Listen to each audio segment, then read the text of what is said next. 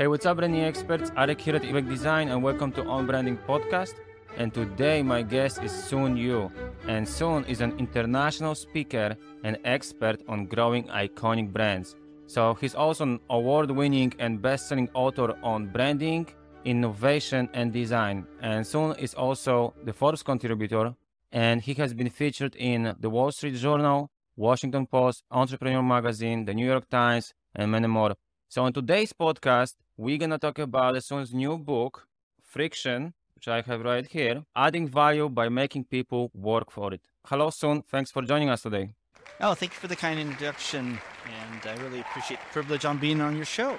Thank you so much. So in this new book, you basically ask business owners to consider adding more friction instead of just eliminating the friction, right? To their brand experience, to their customers, to their employees, and so on. So you basically argue in your book that it's not really always about making things simple and frictionless and removing that friction, but it's also more about understanding what is good and what is the bad friction and how to use it to our advantage, right? Absolutely. So just for our listeners, I just wanted to start with the basic. Can you explain what do you mean by friction? What is it?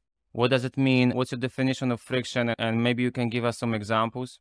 Sure. So friction in its most simplest definition for our purposes is anything that adds effort, time, consideration, investment to your consumer, to your employees, to customers. And I do make the distinction that not all friction is created equal. There is friction that creates frustration, uncertainty, risk, stuff that you want to basically pull your hair out from, right? And that's Right. what I would consider bad friction. But there's also friction that makes you pause and think and reconsider and actually make a commitment to something, or it creates more meaning when you finally decide to actually follow through on something because of all the time and effort you put into it. There's friction that what I talk about creates the happy chemicals. And we looked at Right. this set of happy chemicals. They are dopamine, oxytocin, serotonin, endorphins, and adrenaline. And when we looked at those happy chemicals, we realized that it is actually very difficult to elicit those happy chemicals without some degree of friction. So let's take each one. Dopamine is what Yeah. I would consider the anticipation drug. It's the reward drug. It's what happens when we put a post up and we keep looking at how many likes did we get. The feeling we have when we're waiting for something really important to happen and it's been delayed and finally it does happen. Or it's the energy we get when we have to take a big test, like in the United States, the SAT test. There's all this dopamine that gets generated. And then the idea that after you've taken the test, you have a sense of relief and a sense of Yeah. reward. So that's all dopamine. And if you think about it, you can't create the anticipation for a reward without making people either work for it or wait for it. And that's a form of good friction when you make people wait or work for something. The other form of friction, happy chemical, is oxytocin. Oxytocin Right. is, many people call it kind of the love chemical. It actually is what is generated when mothers and babies hug each other for the first time. And a lot of that is about physical friction. It's about the friction of being in the presence of somebody that you care about and love. And so this whole pandemic actually reduced a lot of oxytocin because we made most of our interactions through Zoom. And then there's serotonin, which is actually the recognition chemical. And that is all about, hey, did I prove myself to somebody else or prove myself to myself? And, did I earn the right to be recognized? And the earning the right is also another form of good friction. Right. Endorphins, call it the pain relief drug, where you're on the 25th mile of your 26-mile marathon. It's what kicks in. And again, you don't get to that type of happy chemical unless you've actually jogged those first 25 miles. And of course, adrenaline. Adrenaline is a situation where you need some risk. You need to Yeah. feel a sense of either danger or excitement. And you can't create danger or excitement or risk without adding some friction. So that's Yeah. how we came up with the idea that not all friction's created equal. In fact, there's a lot of friction out there that's needed to create those happy chemicals. Right. So just some of my takeaways for you guys who are listening. So first of all, we need to understand the difference between good and bad friction, right? And good friction, as you already gave us some examples, they gonna release those chemicals.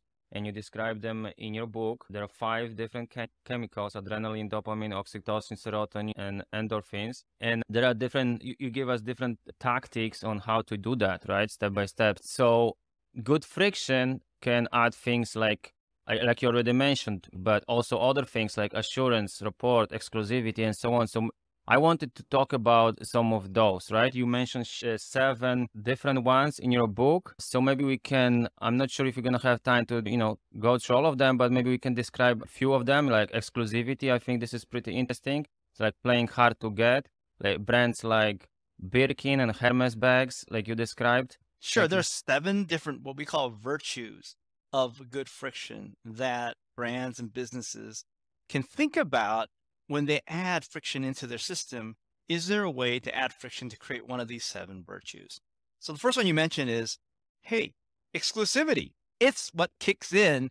And again, you don't get to that type of happy chemical unless you've actually jogged those first 25 miles. And of course, adrenaline. Adrenaline is a situation where you need some risk. You need to feel a sense of either danger or excitement. And you can't create danger or excitement or risk without adding some friction. So that's how we came up with the idea that not all friction's created equal. In fact, there's a lot of friction out there that's needed to create those happy chemicals. If everything is easy to get and it's available, then there's no serotonin and no dopamine, right? Because it's too easy, right? And when something's too easy, it doesn't create as much excitement and it doesn't create as much anticipation. And once you get it, it's not like you can show off like, okay, I got this, well, so did I. And so did everybody else. Whoopie-doo. But if you were able to get a Birkin bag, which is very difficult to get, it's not about having the money. It's about having the connections and the relationships with the salespeople and spending many hours in the store buying other types of products so that you become on the preferred list and et cetera, et cetera, et cetera. All that is a certain type of friction so that when you actually do end up getting the product, it's so much more meaningful to you. And smart businesses don't offer everything they have for free, right? In fact, there's studies that show that consultants who have charged higher prices actually get greater demand than those that are almost free.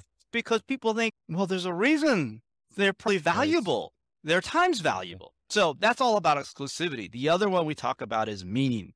Again, if you think about anything meaningful in your life, it's usually associated with something that you put a lot of time, effort, relationship time, whatever towards. They talk about, a good example is the lottery. Those people who oftentimes win a lot of money in a lottery early on in their life, if you look at the research, many of them actually end up penniless and oftentimes in debt, because what happens is they don't really have any concept of the value of money. Now it's kind of like having water, right? And so they spend it so freely and they build up bad habits that are not sustainable in terms of lifestyle. Whereas let's say you and I, instead of winning $10 million in the lottery, we actually spent 40 years of our career slowly building up our income, saving and sacrificing and all that. When we think about spending $10 million, we're going to treat it very differently because of all the effort that went into creating that $10 million. It has so much more meaning to us. I also talk about good friction creates belonging. If you think about fraternities or organizations that make you fulfill certain requirements, well, part of that is to demonstrate, yes, your interest and commitment, but part of that also creates a sense of connection. Hey, we had a shared experience. We all understand a similar hardship and we are all equally committed. And again, that is a form of good friction that actually creates belonging. Can you give us some examples here? Like for example, in my notes, I have Patagonia from your book. They kind of create this sense of belonging, like standing for one purpose, right? Patagonia is a purpose-driven brand. We mentioned already Hermes and Birkin bags as exclusivity. I also have one more for you guys. For example, this is something like Recently, I was researching, I wanted to buy a Porsche GT3, but it's similar with other brands. Like you have to get on a list. The MSRP is one price, but then first of all, you cannot get this car just like that. You would have to be a Porsche customer for many, many years and buy many, many other cars, right? So there is exclusivity to it. You cannot just go and buy. And if you want to buy a second hand, it's almost twice the price as MSRPs. Can you give us some more examples? Because I think our audience would love that, because these are famous brands. We can all relate and understand the concept. Sure. Yeah. I mean, the GT3 is a great example, right? It's a very exclusive. It's the top of the creme de la creme, right? I mean, Porsche is already a creme. 911 is probably one of the best cars ever made. And the GT3 is the best 911 ever made. So, you can't get, it's the better of the best, right?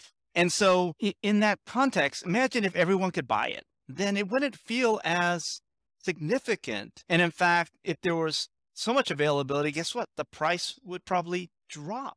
And what you're experiencing is this idea that one of the ways to create greater demand is to limit supply, believe it or not, right? Yeah. It is the idea of when you actually restrict supply, sometimes that actually generates even more demand than what you originally began with. Sometimes by making people work for it, they want to actually, they'll want it more. The same thing is true for relationships. Oftentimes I hear people say, hey, one of the key virtues is rapport. And a lot of people say, well, one way to get close to somebody is to do a favor for them. And I tell them, look, a better way is to ask a favor of them. And you think about the psychology of asking a favor, okay? And what happens to the person who's actually granting you the favor? If you ask for a favor from me and I decide to grant it to you, first, you've got to be strategic in what you ask me, and it's got to be something where it's probably easy for me, but very meaningful for you. But once I've granted you that favor, forever I am invested in the outcome of whatever that favor was to your life, okay? And therefore, I'm going to pay more attention to you in the future.